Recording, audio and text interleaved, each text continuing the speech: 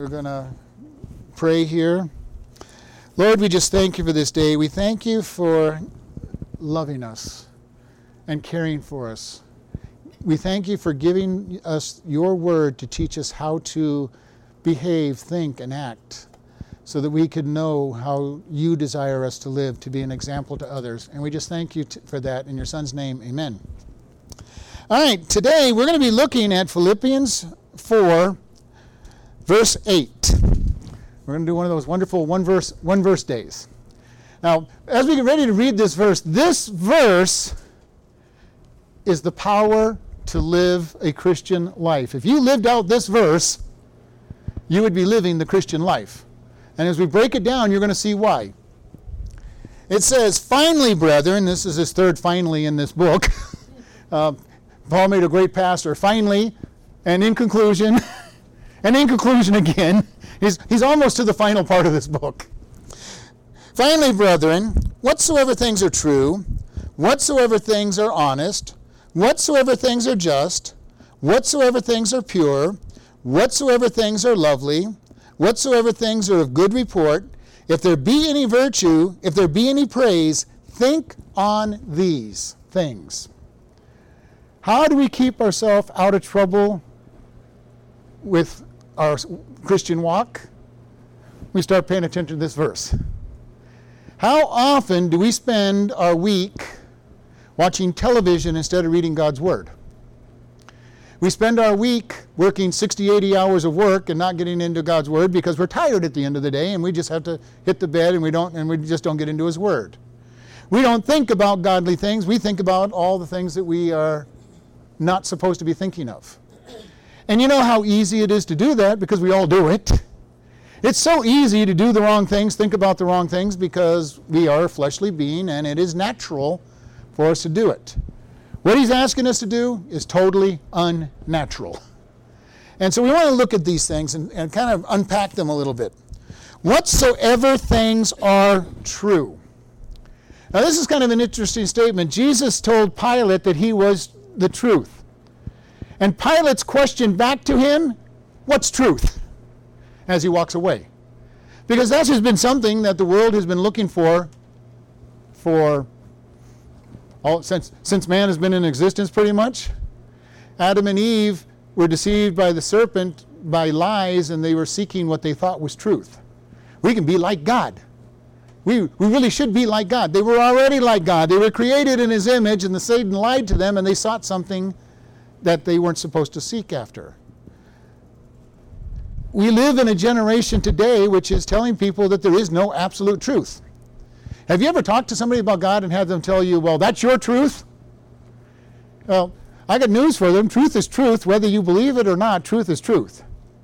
Lies are lies, whether you believe them or not. They're still a lie. If you believe a lie, it's still a lie. If you disbelieve the truth, that doesn't make it a lie.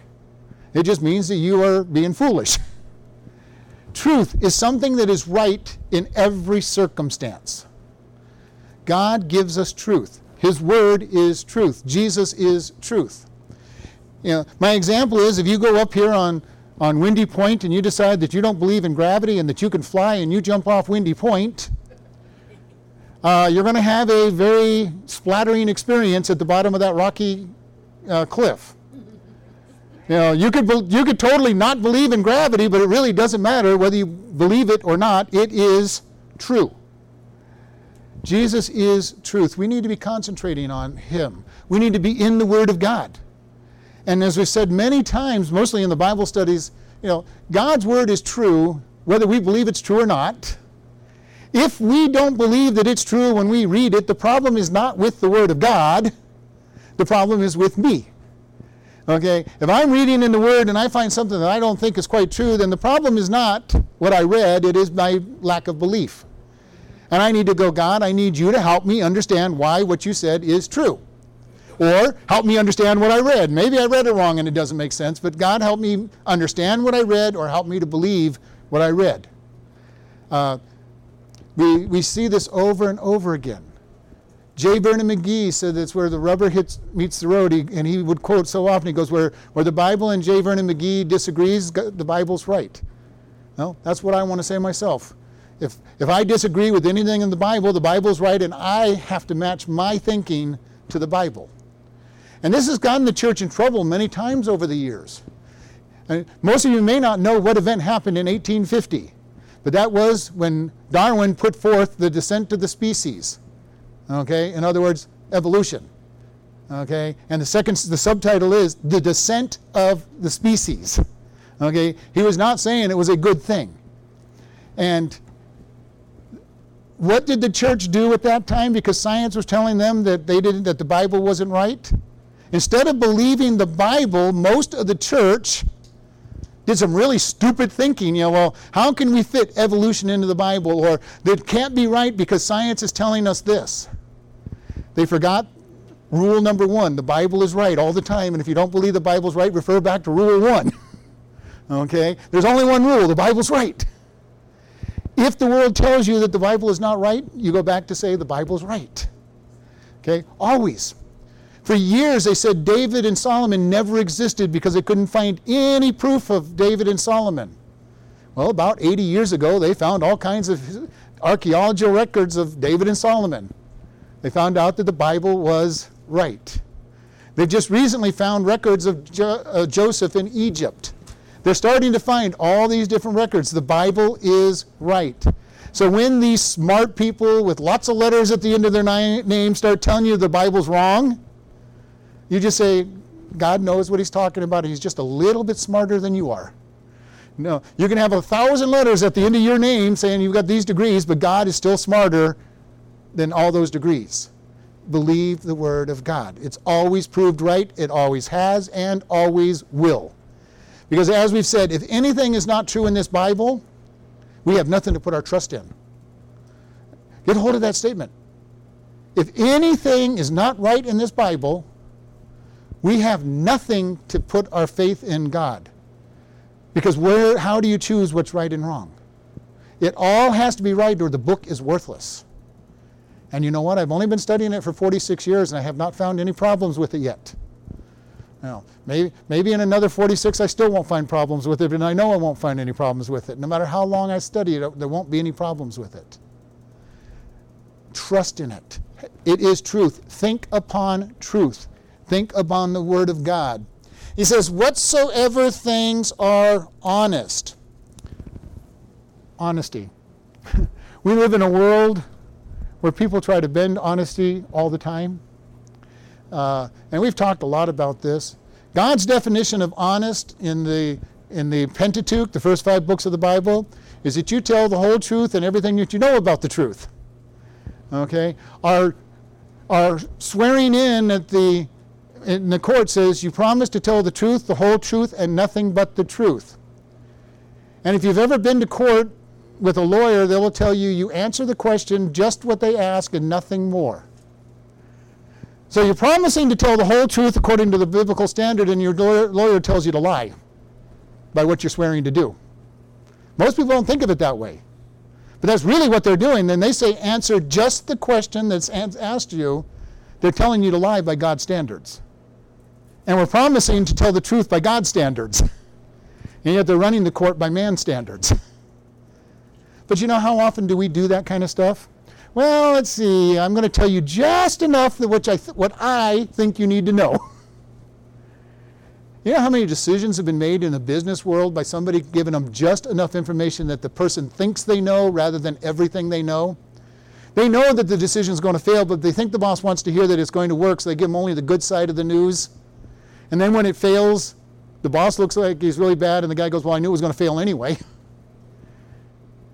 We need to be careful. We need to be looking at what is honest.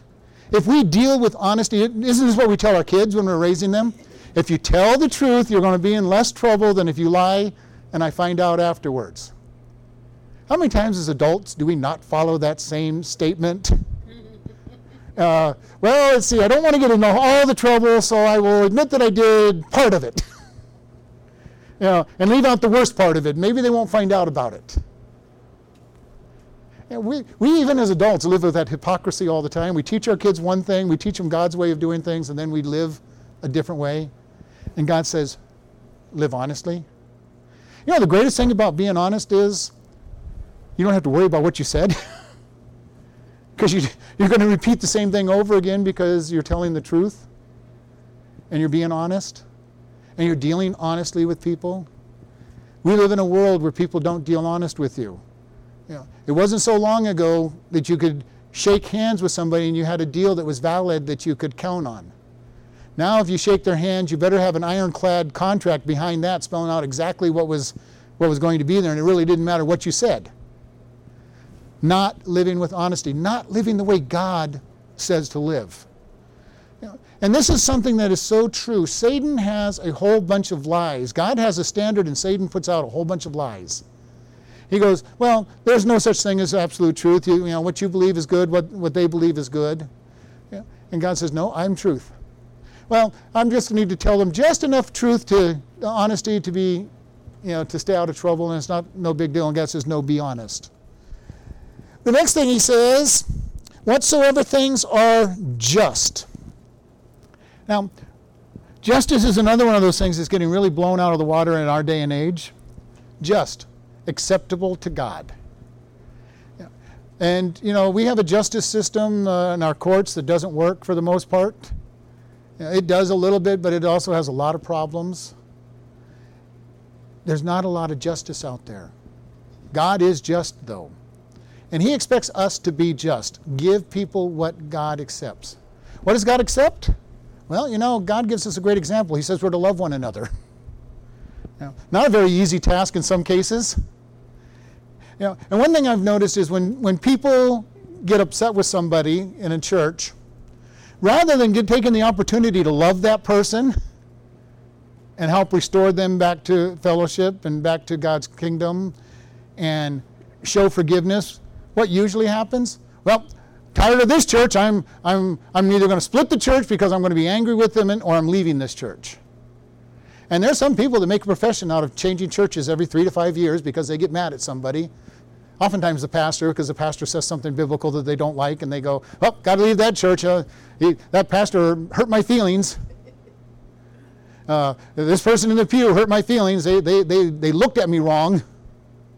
They were nasty in their voice. What is the opportunity for us?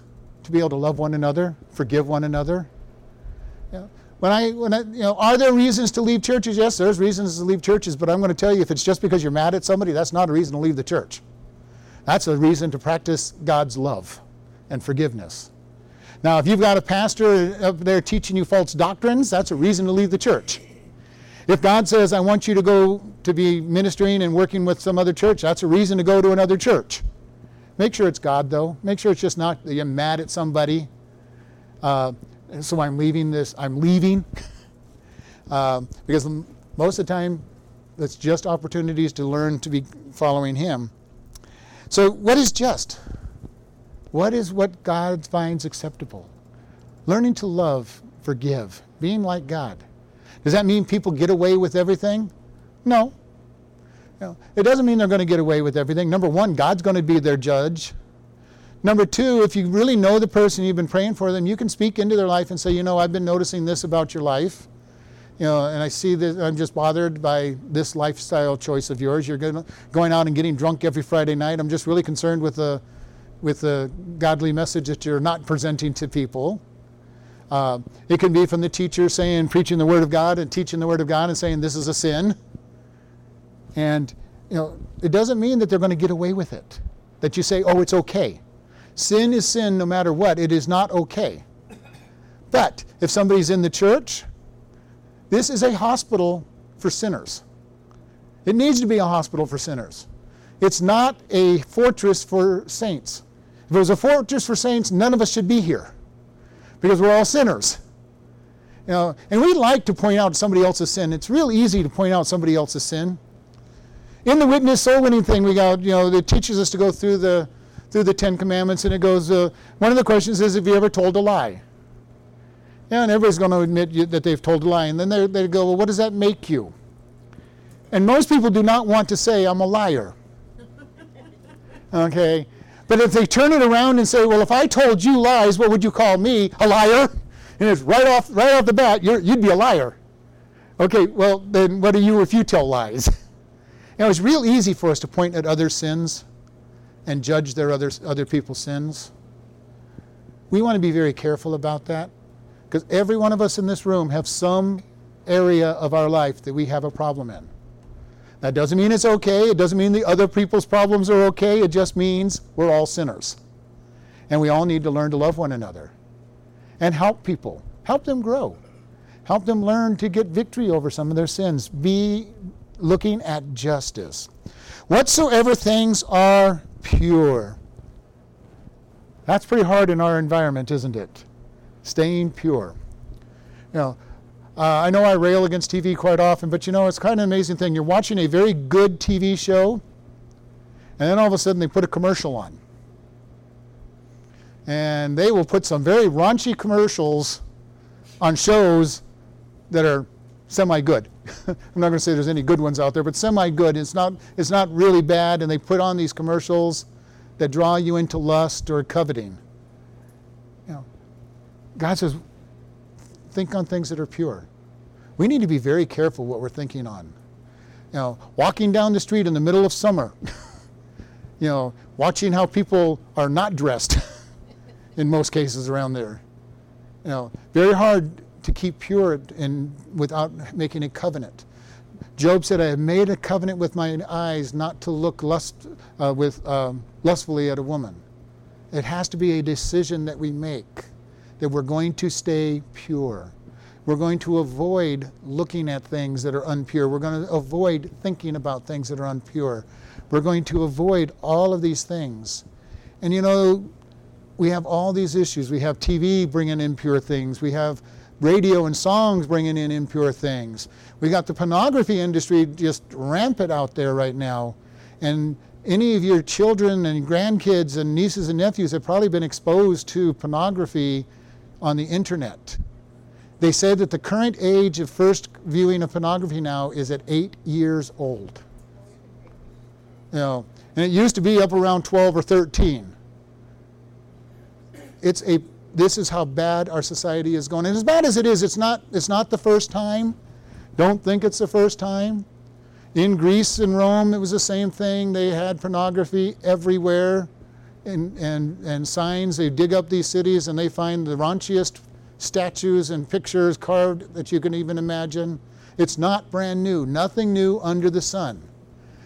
When Paul is writing this, he says, keep thinking pure things. Watch what you're looking at. Whatsoever things are lovely, and this word literally is acceptable and pleasing. If we keep our mind on things that are pleasing, how hard is it to get mad at somebody when you're looking at the good they've done rather than the bad that you think they've done? You know, have you ever thought about that? You know, the problem with us is we want everybody to look at all the good we do and ignore our bad. And yet when we look at them, we look at the bad they've done and not the good that they're doing. This is saying, look at what is pleasing, what is good. How would it change our interactions one with another if we're looking at the good that you're doing? I'm looking at the good that each person's doing rather than the bad that's still in their life. I love it when people say, well, how's the church doing? I'm going, well, I've got so many people growing in Christ, it's wonderful. Now, when I say that, that doesn't mean I've got a bunch of perfect people, but it does mean I'm looking at growth. And there are so many people in this church that have grown tremendously since I've been here that it's an amazing thing to watch. Their thoughts, their talk, their actions are starting to change and be more Christ-like. Now, will we ever be totally Christ-like? I wish. I wish. Of course, we might be like Enoch if that happened. We'd be walking with God, talking with God, and God says, well, come on home, and we would just step out of this world. So, you know, maybe if somebody gets that way, they'll be God, and we wouldn't even know that they were there. But, you know, we need to be thinking on what is pleasing and pleasant. When we look at one another, when we look at the world, we know that the world is full of sin. But, you know, when you're sharing the gospel with somebody, you can't beat them up for their sin. You want to show them that they are a sinner, but you can't be beating them up for it. You got to say, you are a sinner. We're all sinners. We deserve punishment.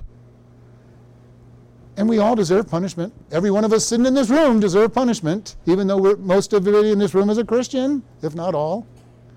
We all still deserve punishment. And yet God is so merciful and loving at us because he says, you've accepted my son, you're forgiven. We need to deal with one another in that same way. Hey, I'm so glad to see you. It's wonderful that you're all here today. Because every one of you had a choice to be someplace else. And we have about 8 or 9 people who chose to be somewhere else today for whatever reasons. Okay, because we are down a little bit in number, so you all are here. Thank you.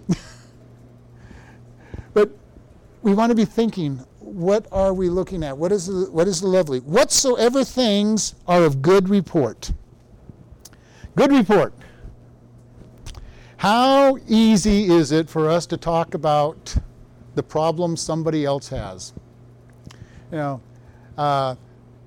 Christians are really good at this. They go, we need to pray for so-and-so because, and we give a really bad report to somebody.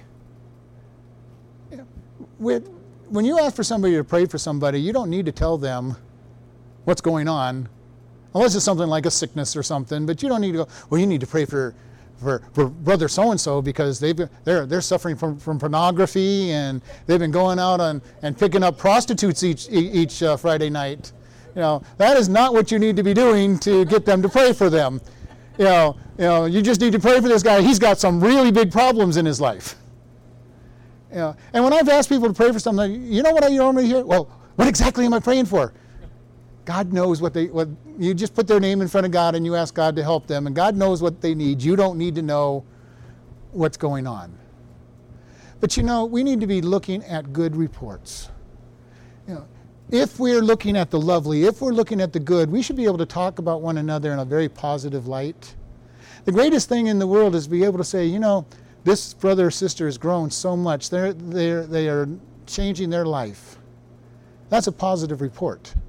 That's a good report. It's building that person up in front of other people. Go to one another and say, I really appreciate the way God is changing you and how you're growing in this area. Build one another up. Be the body of Christ. And when somebody is hurting, we go and support them and say, you know what, I'm praying for you. I'm getting concerned with what some of the things I've seen, but I'm praying for you. And I've said this over and over. If you're not praying for somebody, you have no right to speak to them about their sin. None. Zero. Absolutely none. If you're not praying for them, you have no right to talk to somebody about their sin. And if you're praying for them, God may not lead you to talk to them about their sin until the time is right. We need to put people in God's hands and let Him take care of things. All through the book of Psalms it says God is our defense. He is our strong tower. He is our buckler. He is our shield. Come and run and hide in Him. God is perfectly capable of fixing people without our help. Without our help. He does not need our help to fix people. Matter of fact, if we try to help Him fix people, it will probably just make matters worse. Have you ever had somebody try to fix you? Fix your sin in your life? I've really been concerned. I think you should be changing this area of your life. What does that do to you in most cases? Your defenses go right up, and you get entrenched in that sin even deeper. Who do they think they are telling me that I'm doing wrong? Try to do it with your teenage children or your young adult children. Mom and Dad, you're always just trying to change me. Just accept me for who I am. Pray for them. Lift them up. If God opens up the opportunity, you share with them and help them. But again, we go back to who's the hardest people to witness to? Your own family. Who's going to be the hardest people for you to try to correct? Your own family. Your own kids. Because all they're going to look and say, this is just mom and dad interfering with me just like they've always been doing. Usually it's going to be somebody outside the family that can really change them unless there's that respect for you and you're living the right lifestyle. Because, if you try to witness or help your child change their life, they're going to look at you and say, what about this area of your life and this problem in your life? Because they know you as well as you know them. Maybe even better, because they're looking for those problems in your life a lot more than you're trying to look for their problems. And they'll point right back at you and say, you've got your problems. And that's what happens. If you try to change somebody in your strength, they're going to just point back at you got your own problems. And then Jesus even said that. Get rid of the beam the log, the 10-foot pole sticking out of your eye before you try to take the splinter out of your brother's eyes. And literally, that is the comedy that Jesus was talking about. Here, I'm hitting everything, knocking things down with a 10-foot pole, and I'm going to poke you with my pole as I'm trying to pull the splinter out of your eye. We need to be so careful with that. It doesn't mean we don't pray for him. It doesn't mean that we don't speak if God gives us the opportunity, but make sure it's God. Make sure it's God, and make sure that you don't have a great big pole sticking out of your eye that they're going to point to and say, you've got your own problems.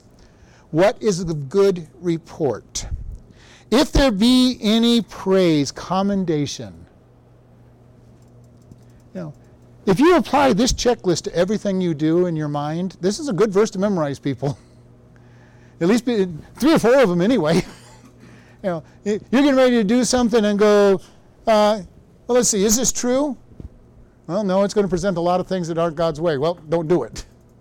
Passes that one? Okay, God, is this something that is honest? Might pass that one. If it's true, it's probably honest. Is it just? Is it lovely? Is it of good report? Take a look, think through these things. This verse will be a life-changing verse. If you can apply it to your life, it is life-changing. Because it'll stop you from doing a lot of things you're probably doing. And many of you might be even thinking, well, I did this. Does this fit that pattern? We need to be careful. What is it that we do? If we follow this, it'll keep us from sin. It'll keep us from harming other people. And then it says, think on these things. Literally, this means to meditate, make an accounting of. Have you ever taken an accounting of something? In the business world, you reconcile your inventory, you reconcile your checkbook, hopefully, unless you like writing bad checks. You reconcile your checkbook once in a while. You say, does my numbers match the bank's numbers? We think about these things. We reconcile the way God tells us to think with what we're doing. And the sad thing is, most of the time we're going to come up deficient. And that's our opportunity to repent, confess to God, and go, God, help me do better. But if you don't think about these, you're not going to change. The first step in changing your life is to be thinking about these kind of things. Is it good? Is it praiseworthy? Is it true? Is it honest? Start thinking about our life. Because the world has got a whole other plan for us. Satan has a whole other plan for us to be thinking. Our body has another way of thinking about it. We're told that we have a couple problems in our life. The lust of the flesh, the lust of the eyes, and the pride of life. That's our problems. Okay? That doesn't even count Satan and the world attacking us. We have 3 problems that dwell in us that need to be crucified on a daily basis to keep us out of trouble. And they're out there to get us into trouble. And Satan is real good about tempting from the lust of the eyes, the lust of the flesh, and the pride of life. He'll put all kinds of things in front of your eyes to say, you really want this, don't you? And it doesn't have to be another person. It can be things. I've told you there's a multi-trillion-dollar industry out there trying to get you to lust. And they put on advertisements every 10 minutes on TV for 5 minutes. Advertisements. Every magazine, every newspaper you have advertisements telling about how much you need these things that you don't really need. You're perfectly happy until they try to get you unhappy with what you have and tell you need something that they've got the answer for. And have you ever noticed how they try to tell you how bad the problem is? You've got this real big problem. I tell you, one of my favorite ones is the omelet maker. It is so hard to flip an egg on a skillet that you have to have this special device that closes. So all you got to do is flip the whole omelet maker over. I know the whole commercial, if you've seen it, is that they'll show somebody struggling with an egg, and it's like, okay, how far are you going to go to try to make me think I've got a problem? But that one's really silly and easy to see. But how about some of these other commercials that are giving you that you have a real big problem in your life that needs to be solved and only this product can solve it? Until all these advertisements, most of us never knew that we were unhappy with our car. Gets me from point A to point B. The air conditioning works, the heat works, the tires are perfectly fine, and yet I start watching all these commercials. Well, my car doesn't have internet in it. It doesn't have tires that tell me how full the air is. It doesn't have a GPS built in. It doesn't have a CD player, like, and all these things. We go, man, my car is just a piece of junk. I really need a new car. What's a car for? It's from getting from point A to point B, and we were perfectly happy with it until maybe it's your friend got another car and we're practicing coveting. We're violating the last commandment, don't covet. Wow, that's a really nice car. I really need a new car now because my car's not nice compared to this car. We got to be so careful with these things. We need to follow God's rules and commandments. Your friend gets a nice car. Oh, that's a really nice car. I'm happy for you. God, I'm really happy with my car. If you want to give me another one, God, I'll take it, but I'm happy with what I have right now. And mean it. We need to be able to say, are we thinking right? How do we think right? We get into God's Word. Wherewithal shall a young man guard his ways? By taking heed to your commands in Psalm 119. Thy word have I hid in my heart that I might not sin against you. We concentrate on God's Word so that we will live a righteous life. We cannot live a righteous life without being into God's Word. We cannot live the way God wants us to without spending time thinking about Him and His Word. Meditate on His Word. This is why I recommend that when we do our Bible reading, you do it in the morning. And you think about it all day long. And the good news, you know what I find? Even though I follow a schedule, it seems like whatever I read that day is exactly what I needed for that day. It's an amazing thing. How wonderful is our God to have me on a scheduled reading plan that gives me just what I need to be reading for that day as I'm thinking about what I read, and all of a sudden I get to practice exactly what I read. Whether it's forgiveness, or avoiding a temptation, or loving somebody, or whatever it might be, you read it, you meditate on it, and that's exactly what you need for that day to get you through it.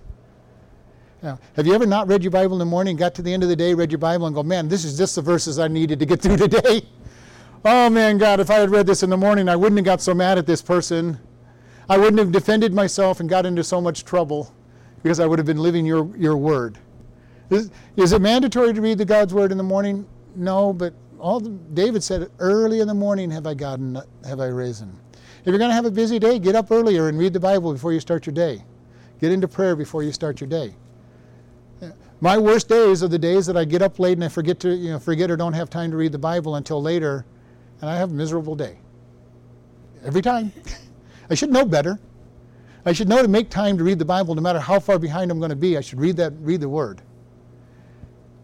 But when I read His Word, the days go better because I've fed my spirit, and His Word is what I need. So my encouragement is, let's look, memorize this. This will be one of our memory verses at some time. So get ready. You might get a head start. This will be one of the memory verses because this is a verse that is a power-packed verse to change your life. If you really want to live a Christian lifestyle, this verse is the verse that will get you there.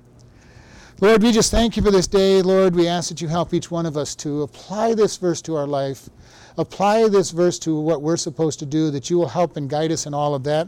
Lord, if there's anybody listening to this message online that doesn't know you, that they will accept that they are a sinner, that they will come to you and admit that they deserve punishment and ask you to come into their life and cleanse them, and that they will repent, and then they will start reading the Word and find a Bible-believing church. And we just thank you in Jesus' name. Amen.